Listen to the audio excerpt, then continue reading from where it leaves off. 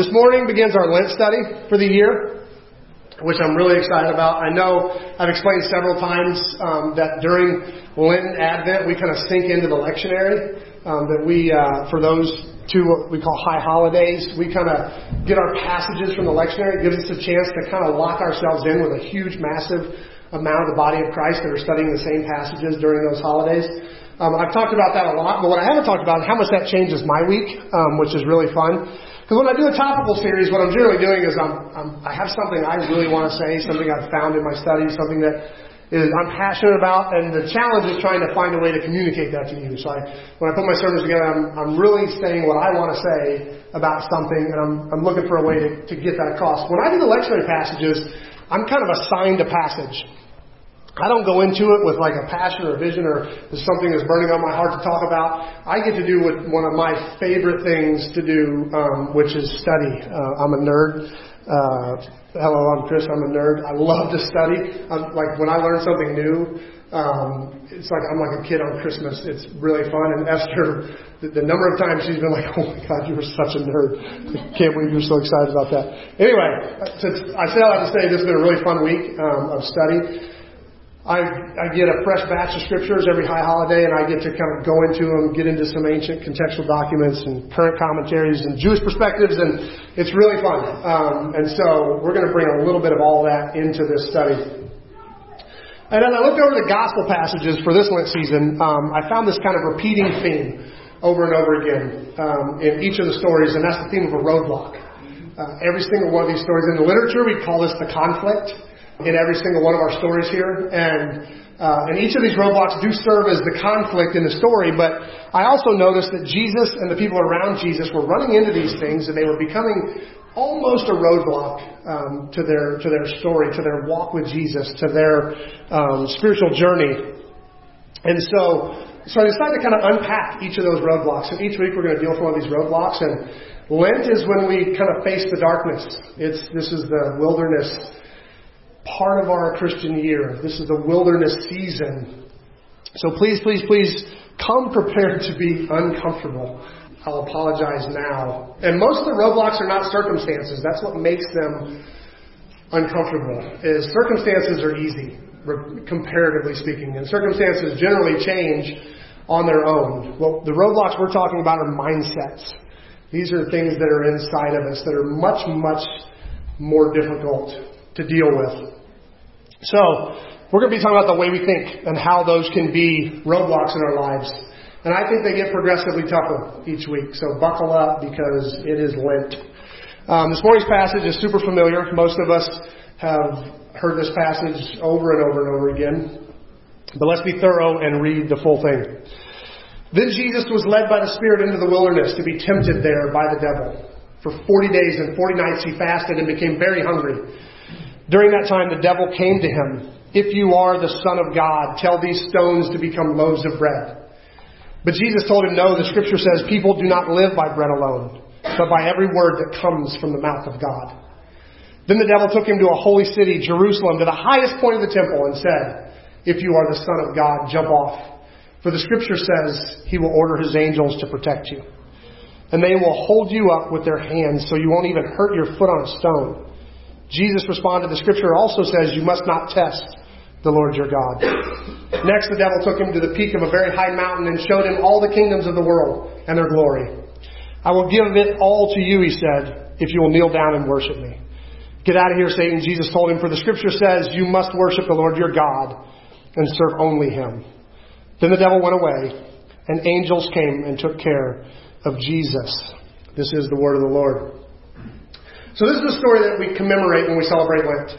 And I personally believe that just as we kind of set our Lent season of 40 days based on Jesus' fast in the wilderness, we should kind of set up our fast similar. If you're not familiar with a Lent fast, there really are no rules. I grew up, our fast was we didn't eat meat on Fridays, and which meant we ate fish instead. And since I like fish, Lent was kind of a great time. I was guaranteed fish at least one day a week.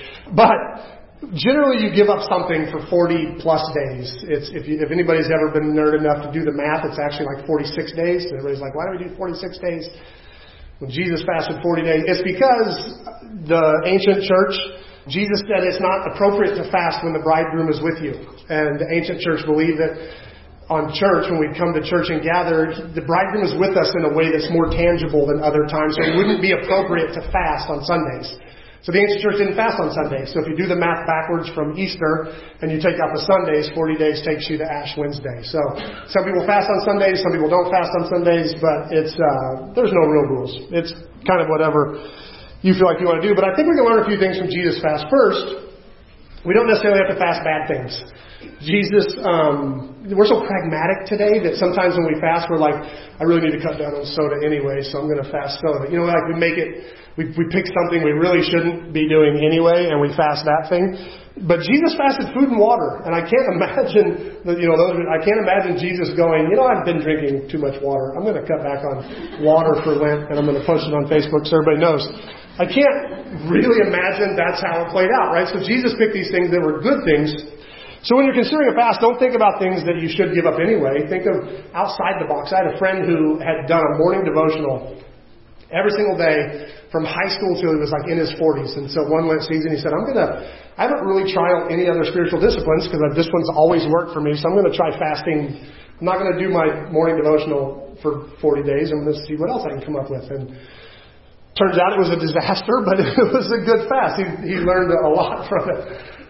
Which brings us to our second thing that we can extrapolate from Jesus' wilderness time. And that's that Jesus said, it says he was led into the Spirit to be tempted. To be tempted. This is not like some spiritual discipline and he just, surprised I was tempted while I was there. I'm trying to cut back on burgers and man, I really want one. Like this was not a surprise. This is why he was there. He went to the wilderness for this purpose. Which is kind of why we do this during Lent. It's kind of an intentional time to go, I need to flex my no muscles. There's times when things run into our lives that we have to say no to.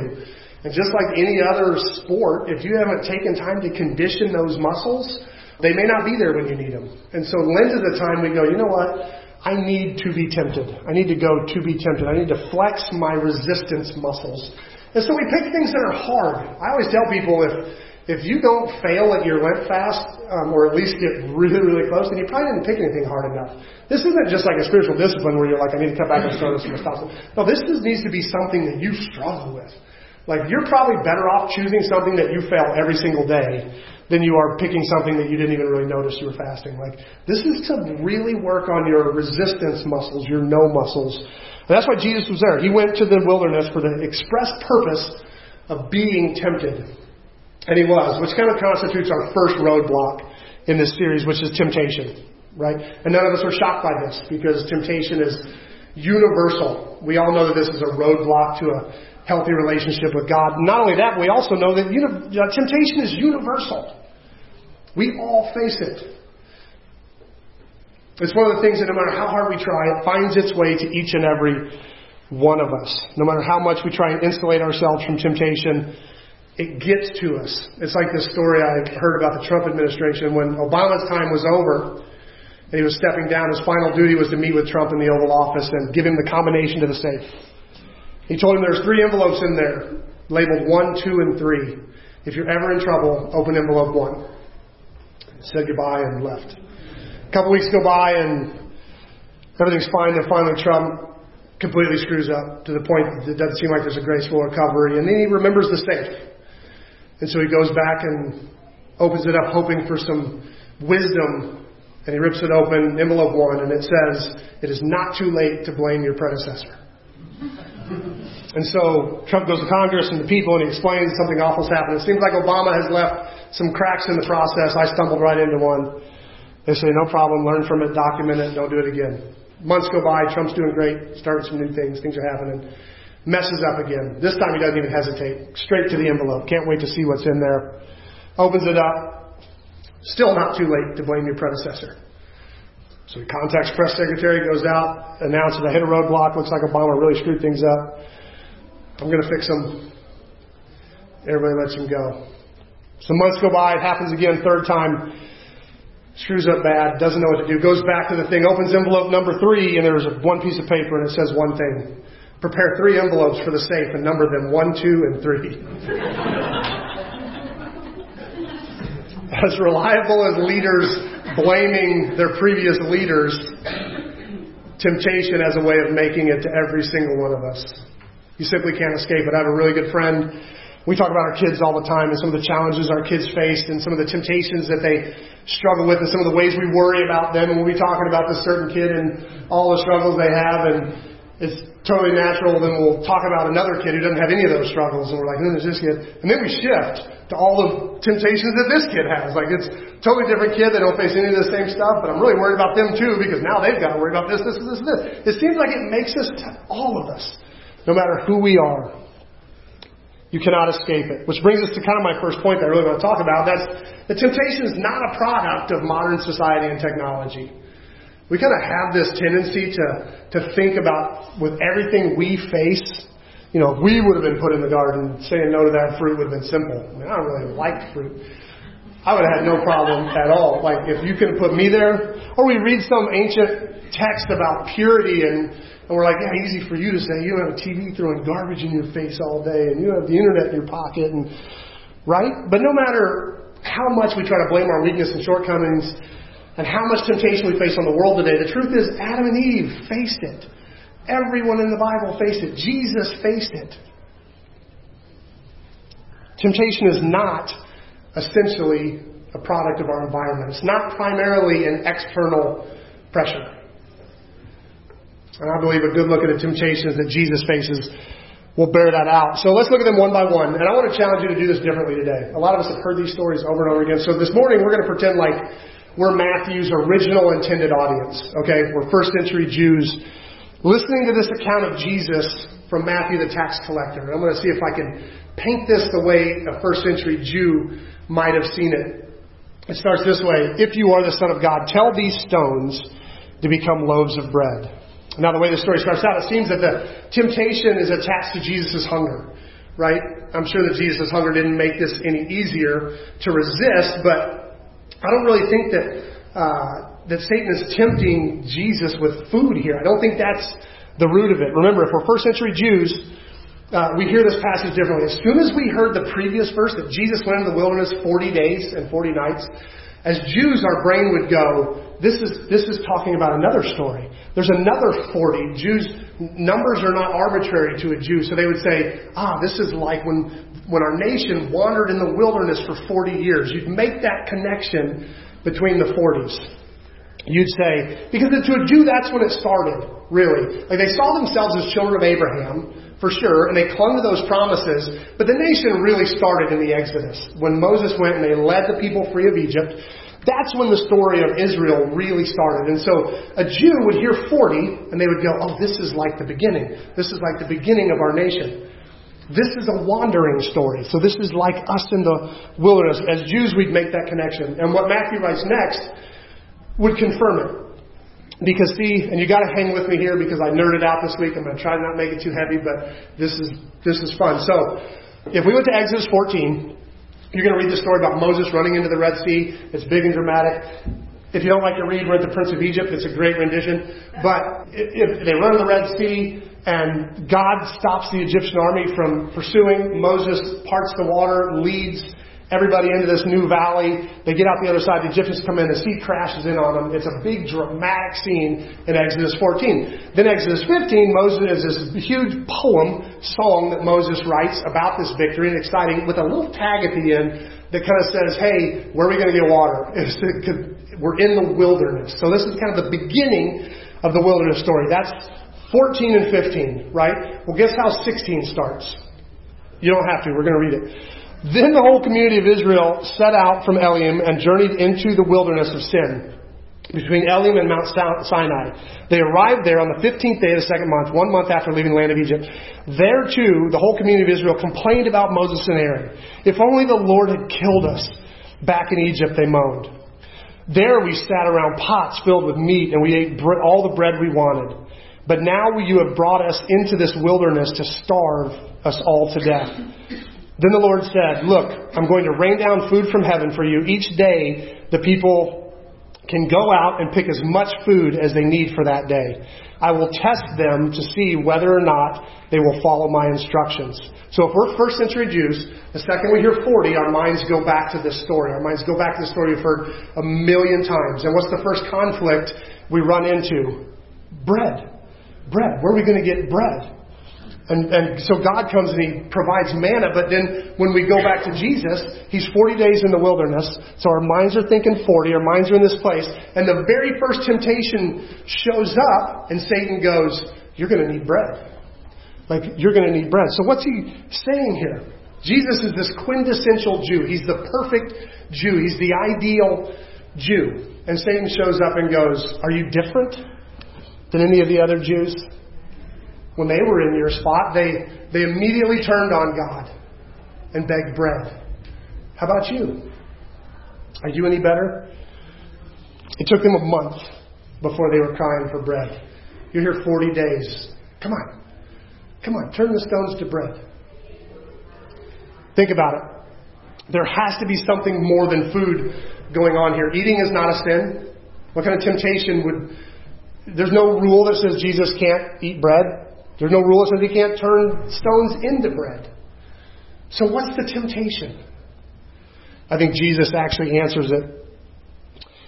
No, the Scripture says, people do not live by bread alone, but every word that comes out of the mouth of God. And this is where it gets so fun. Jesus is actually quoting Deuteronomy. We've talked about Deuteronomy quite a bit lately. It's this kind of recap of the law. Deuteronomy is where, we kind of go through the first 4 books, and Deuteronomy kind of recaps it. And Moses actually read the book of Deuteronomy to the Israelites just before they were going into the Promised Land. So this is kind of this is what we've done for the last 40 years. This is the full kind of breakdown. Fun little nerd fact. Archaeologists have... Stop laughing at me, Judy. The archaeologists have uncovered a lot of documents from that time period, and Deuteronomy is written in the form of a legal document of the time. We found other legal documents that follow almost the same form as Deuteronomy. It's a contract. It's actually a contractual thing. So not only is Moses issuing this contract between God and His people, he actually wrote it out like a contract. It's kind of cool. Deuteronomy is actually a contractual document between God and His people saying, if you will do this, you will be my people, I will be your God. Anyway, that's for free. Deuteronomy, as an Israelite, is this book about the end of their time in the wilderness, right? And after this entire generation who had complained about the manna, after this entire generation has died, Moses is talking to the generation that's getting ready to go into the Promised Land. And Moses says this, be careful to obey all the commands that I give you today. Then you will live and multiply, and you will enter and occupy the land I swore to your ancestors. Remember how the Lord your God led you through the wilderness for these 40 years, humbling you and testing you to prove your character and to find out whether or not you would obey His commands. Yes, He humbled you by letting you go hungry and then feeding you with manna, a food previously unknown to your ancestors. He did it to teach you that people do not live by bread alone, rather by every word that proceeds from the mouth of God. So Jesus answers this question about bread with a direct reference to the manna. He says, no, I've already learned that lesson. So Satan comes in with his bread and goes, come on, you're in the wilderness. Now, for first century Jews, we would have made these connections. You're in the wilderness. What about the manna? And Jesus answers with what it took the Israelites 40 years to learn, which was, we have to live on more than just bread. So Jesus is drawing all this into one point in this story. The Jews were tested with hunger and failed. Jesus comes along and says, I don't really need bread. I've already learned this lesson. I need the Word of God. So the first temptation isn't to eat and break a fast. It's this question of faithfulness. Are you truly a faithful Jew? Are you truly... do you truly believe that you live on the Word of God? Jesus resists the temptation. So Satan seems to shift gears. It says, then the devil took him up on a holy mountain, Jerusalem, the highest point of the temple, and said, if you're the Son of God, jump off, for the Scriptures say, He will order His angels to protect you. They will hold you up with their hands so that you won't even hurt your foot on a stone. Satan sets up this temptation that's based on Psalms 91. He actually quotes Scripture to Jesus from Psalms 91. Well, guess who wrote Psalms 91? Anyone? We have no idea, actually. But that doesn't really matter today. Because if we were first century Jews, we would think we knew. Because in what we call the Mishnah, which is this rabbinical commentary on the Psalms, so the rabbis from the Babylonian period, several hundred years before Jesus, wrote some commentary on the Psalms. And in the Mishnah, they said that Moses wrote Psalms 91. Not the Mishnah, I'm sorry, the Midrash. So in the Midrash, Telahim, and Zohar teach that Moses composed the Psalms while ascending into the cloud, hovering over Mount Sinai in Exodus 19. I kid you not. That's in the Midrash. So we're back at that same point in history. He recited it as a protection against destruction. So we have no idea if any of that's true. That doesn't really apply to us. But we do know that Matthew and the people that Matthew was writing to would have assumed Psalms 91 was a psalm of Moses. That Moses wrote at this point when they first entered the wilderness at Mount Sinai. So we're back in Jesus' day. And Satan comes to Jesus and says, hey, maybe you should test this. Moses prayed this prayer for protection. What about you? In other words, when Satan moves on to temptation number 2, he's still taking Jesus back to that one point in the wilderness. Just like he did with the bread. So picture Moses up in the mountain, completely covered in a thick cloud of God's presence, writing about how safe he feels there. He says stuff like this. He says, if you make the Lord your refuge, if you make the Most High your shelter, no evil will conquer you. No plague will come near your home. For He will order His angels to protect you wherever you go. They will hold you up in their hands so you won't even hurt your foot on a stone. And Jesus has just stated that He knows He can trust God. He knows He can trust God's Word more than anything else. And Satan fires back with challenge number 2. So if you believe that so fully, if you trust the Lord so completely, then prove it. Prove it. That's temptation number 2. If you truly believe that, prove it. And what Jesus does here is really cool. Jesus quotes Deuteronomy 6:16, where Moses says, you must not test the Lord your God, as you did when you complained in Massah. Which begs the question, what's this Massah thing all about? Remember, Exodus 14 is the Red Sea. 15 is the celebration of the Red Sea. 16, they turn on God and beg for bread. Well, guess what happens in 17? The Jews tested God. That's Massah. 17 is Massah. This time they ran out of water and they begged for water and they screamed. They turned on God again for water. It made a big enough impression that Moses, 40 years later, goes, do not test God like they did back there in Exodus 17. So now we're in Exodus 16. We're in Exodus 17. We're in this Exodus story. We're finding out that this is an Exodus story. So right now, we're first century Jews and we're listening to this temptation story of Jesus's. The number 40 already took us back there. Jesus' first temptations from Exodus 16. Satan quotes a psalm that was written in Exodus 19. Then he refers to a story from Exodus 17, which brings us to the third temptation. Next, the devil took him on a peak of a very high mountain and showed him all the kingdoms of the world and their glory. I will give it all to you, he said, if you kneel down and worship me. Get out of here, Satan, Jesus told him. For the Scripture says you must worship the Lord your God and serve only Him. Then the devil went away and the angels came and took care of Jesus. Well, now that we've basically located ourselves in this ancient story at Sinai, it's not hard to place this temptation. This comes straight from the Ten Commandments, Exodus 20. So we've now hit 16, 17, 19, and 20. I am the Lord your God who rescued you from the land of Egypt, place of your slavery. You must not have any other God before me. Satan pulls out all the stops and tempts Jesus to break command number 1. And Jesus obviously and absolutely refuses to do so. But here's the thing I really want to look at this morning, because to be honest, you can preach this passage a million different ways, and they'd all be good and all be different. But when I came to this passage, I look at it through the eyes of a first century Jewish reader. We can't help but come to the conclusion that this is an Exodus story. which is important for a couple reasons. Number one, it tells us that the Bible didn't just happen. It happens. That the Exodus story isn't a history story. It's a story of something that happens. And it happens to us.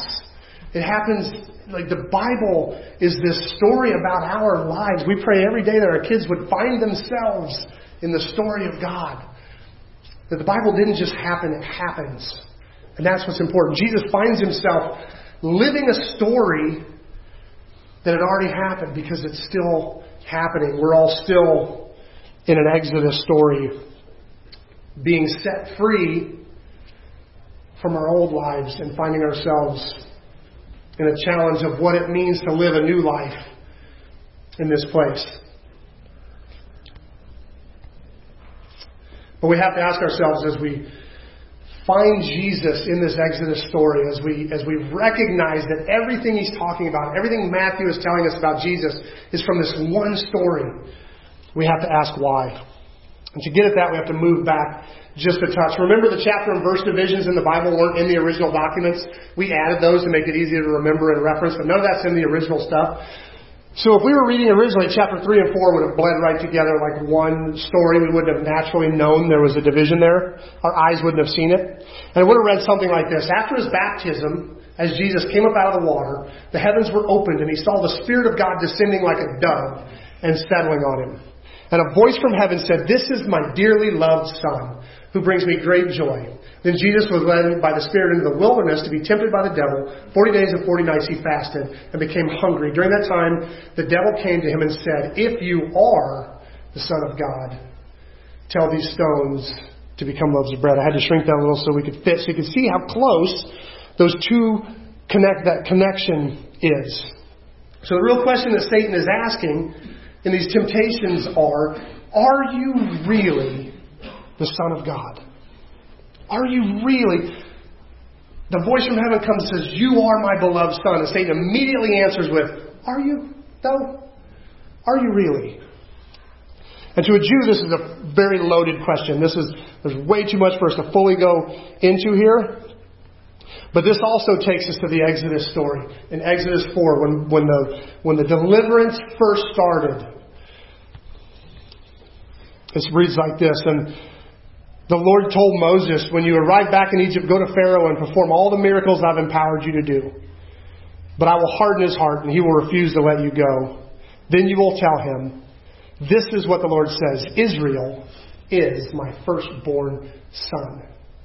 So this is a huge statement to a Jew. For the heavens to part and God to speak, "This is my beloved Son." The Exodus story is the first time this phrase is ever used in the Bible. It's actually used throughout the Old Testament to refer to Israel over and over and over again as the Son of God. But then the heavens open and God speaks down, "This is my Son. This is my Israel. This is the quintessential Jew." And this would cause confusion at the very least. If we were Jews, this would be very, very confusing. How can God speak to this man as the Son of God? And into that confusion steps Satan. And what does he say? Did God really say? And this is the main point that I want to make this morning. In this very Jewish story, soaked in all this Jewish culture and history, the bottom line here is that Jesus is tempted in the wilderness with this statement, "Did God really say?" His exact words were, "If you really are the Son of God." But what it boils down to is it's the same question Satan has been asking since Genesis. The serpent was the shrewdest of all animals the Lord God made. One day he asked the woman, "Did God really say?" Temptation at its core is not this inner hunger trying to make you do something you shouldn't. It's fundamentally an attack on whether or not you believe the Word of God. Did God really say? God told Adam and Eve not to eat fruit. Satan didn't bury a hunger for fruit in Adam's belly. He showed up and said, "Did God really say?" And they ate.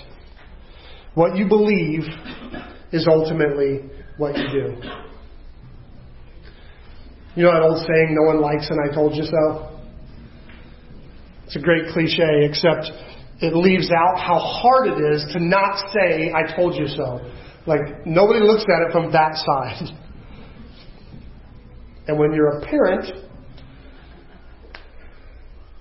I've never been so tempted to say, I told you so daily. Like, from the time, don't stand on that, you're going to fall. Boom, I told you so. And it never stops. I'm the kind of parent, I've never been like a because I said so type parent. I've always gone to great lengths. Believe it or not, I've gone to great lengths to explain exactly why they shouldn't do something. Sometimes I over-explain. And usually I explain why they shouldn't do something, everything that's going to happen if they do choose this path, on and on and on down the road. And they choose the wrong path anyway. And there I am on the other end going, no one likes it, I told you so. But I told you so. Oh.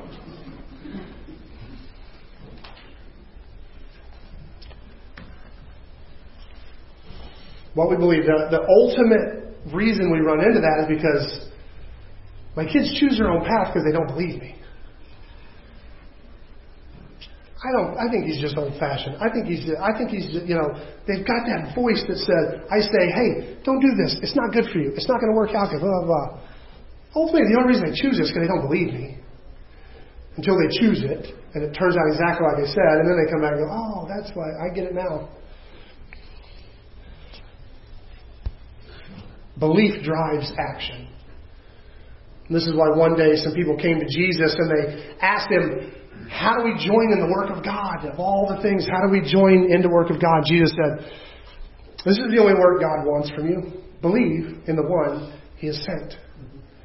Because the ultimate question since Adam and Eve has still been, do you believe what God said? Which means the ultimate temptation is still, did God really say? So how do we respond to this? Before I continue, let me just say this is Lent. So our response time is supposed to be painful, so don't get mad at me. There's an old saying that pragmatism is the enemy of virtue, which basically just means whenever you try to stand for something, whenever you try to say this is right just because it's right, a virtue, there's always someone there going, yeah, but how would you do that in this situation? Yeah, but how would that play out? Oh, but what about those people?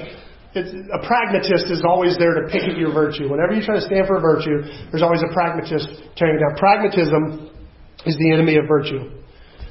But another way you could say that old adage is, did God really say? Because we face the same temptation all the time. You ready for me to prove it to you? I'm going to read a couple scriptures, just random. And I want you to listen to the first voice that hits your head. Your very first knee-jerk reaction. Okay? Ready? But I say to you, do not resist an evil person. If someone slaps you on the right cheek, offer him your other cheek also. Or how about this one? Jesus told him, if you want to be perfect, go and sell all your possessions, give the money to the poor, and you will have treasure in heaven. Then come follow me. I tell you the truth, if you had faith even as small as a mustard seed, you could say to this mountain, move from here to there, and it would move. Nothing would be impossible. But I say, love your enemies and pray for those who persecute you.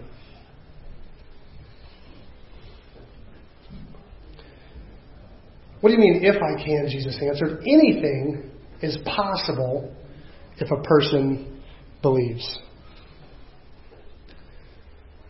So now we can rejoice in our wonderful new relationship with God because our Lord Jesus Christ has made us friends with God. Have I hit everybody at least once? Anybody feel that knee-jerk reaction to go, yeah, but? Anybody feel that? When you read some of those passages, you're like, well, you guys feel that? Do we have that natural tendency to go, but did God really say?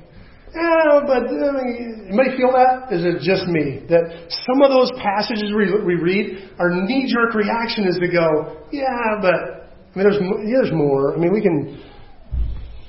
It's an age-old temptation. It's absolutely a roadblock to fully pursuing Jesus, and here's why, and this is what's important this morning. At the root of our desire to talk ourselves out of believing is a desire to score points and measure up and deserve what we have. Let me explain that to you. So when we read that we're supposed to sell everything, give to the poor, and follow Jesus, I mean, the reality is he's telling it in a standard story. He's telling it to a particular person, and we can deconstruct that way and go, yeah, he's talking to just that guy. But a lot of the scriptures we take very, very seriously are just as random. They're just as, John 3:16 that we quote all the time, for God so loved the world, he gave his only begotten Son, whoever believes in him would have, not perish but have everlasting life. That's a conversation he's having with Nicodemus. It's a random verse in this weird conversation. So we can go, well, that's not really meant for everyone. That's specific to the rich young ruler. Did God really say? Or we can go, that's exactly what it says, and I can't do that. We have to go one or the other. We either have to deconstruct the verse so it doesn't say that to us, or we have to own that we can't live that way. Those are kind of our two options. If we don't go, did God really say? Then we have to go, I'm not there yet. And we don't like to go to that place. If we choose option one, we still get to feel good. We still get to feel worthy. I'm still a good disciple. I'm still a good follower because that verse doesn't talk to me. That's talking to some rich young ruler who obviously had a problem with possessions. I don't have a problem with possessions, so that's not me. So I'm good. I get to walk away feeling good. I'm still a good follower. But if you choose option number two, you have to face the fact that you're not. And I think option two is better. See, the real temptation isn't that you keep and hoard and not share with other people and that, you might have. The real option is that you would do that and think that you're good. The real option is that in your heart you would think, you would reconstruct what it means to be a follower of Christ around this culture and this situation that you already like living. Have you ever noticed how we do that? You ever notice when we form what a good guy and a good follower of Jesus is, that person always kind of looks like us? You ever notice? We really kind of resemble that person? I've discussed turning the other cheek with a friend of mine who I completely and totally look up to, loves Jesus, loves the Scripture. And his answer was, yeah, but God doesn't want us to be a doormat. I mean, David kicked some butt. I think we can too. Did God really say? It's not that any of those stances are the end of the world. It's just that we miss an opportunity for grace. Think about it. If you choose the second one, if you choose to go, I don't measure up, that's exactly what a good disciple should look like. That's exactly what somebody who is fully and completely committed to Christ should live like, and I'm not there. Then all you've got to stand on His grace. That's all you got left. If I didn't have grace, I wouldn't be here. I wouldn't be able to stand in His kingdom. And I honestly believe that's a better place. It's better that we believe every word that God has spoken and not be able to do any of it than that we reshape it into something that it's easy for us to do that makes us feel like we're worthy. Obviously, it's best to believe every word and do it, but barring that, it's better to believe. The temptation that Jesus faced was, are you really the Son of God? God spoke, this is my Son. And Satan said, if you are the Son, prove it. Are you really the Son of God? Lent's the season for repentance, where we face our shortcomings and our sins and we turn from them. So this morning, as we gather around the table, I want to offer you this simple prayer. It actually comes from one of the scriptures I read a minute ago. Jesus is talking to this parent. This parent was begging him for a miracle. And the parent says, have mercy on us and help us if you can. Jesus replies, what do you mean if I can? Anything is possible if a person believes. And the parent answers with this simple prayer that I think is one of the most powerful prayers we can pray. It says, the father instantly cried out, I do believe. but help me overcome my unbelief. I do believe, but help me overcome my unbelief. When we come to Jesus in simple faith and we're honest about our shortcomings and our failures, we're honest about the things we know He told us to do and we just can't do them. When we're honest about that, we come and we say, I give you my belief. I know who you are. I know what your word says. I know that you came to save me. Help me in the areas where I can't believe yet. Help me. I do believe, but help me overcome my unbelief. We come to rely on the cross, on grace. That's the only way to find our way out of the wilderness. Help my unbelief. See, the reality is, the scary thing is, if you live like that, if you choose to own those scriptures that are hard, that you know you don't measure up to, if you own to reframe what you understand about holy, because this is what Jesus did. When He came on the Sermon on the Mount, they had lowered the bar to this thing they could keep and feel holy. I've never killed anybody. I've never committed adultery. Everything's good. Jesus comes along and says, you've heard it said, don't kill. I'm saying if you're ever angry at no reason, hello? You may have teenagers. If you're ever angry, you've already done it. I've never committed adultery. I'm still holy. You've heard that. I'm saying if you've ever lusted, you've already done it.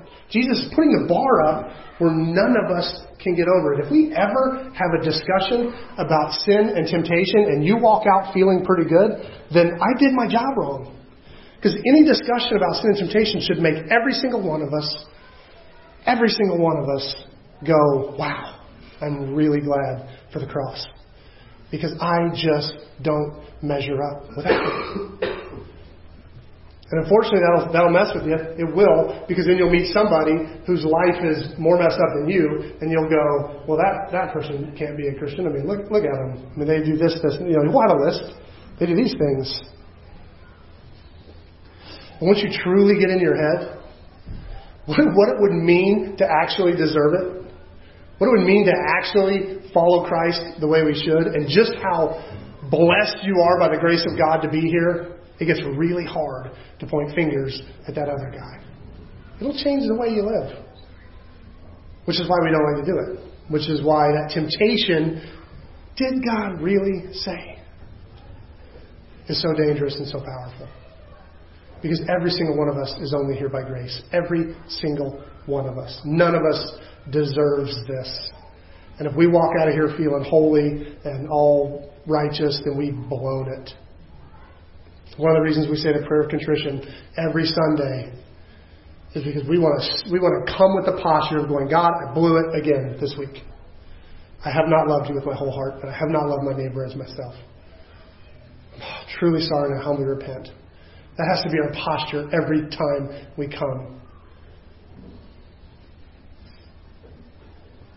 Jesus faced the same thing in the wilderness. And He passed. And just so you know, when that Father offered Jesus that simple prayer, I do believe, please help my unbelief, Jesus did answer His prayer. Let's go to the table.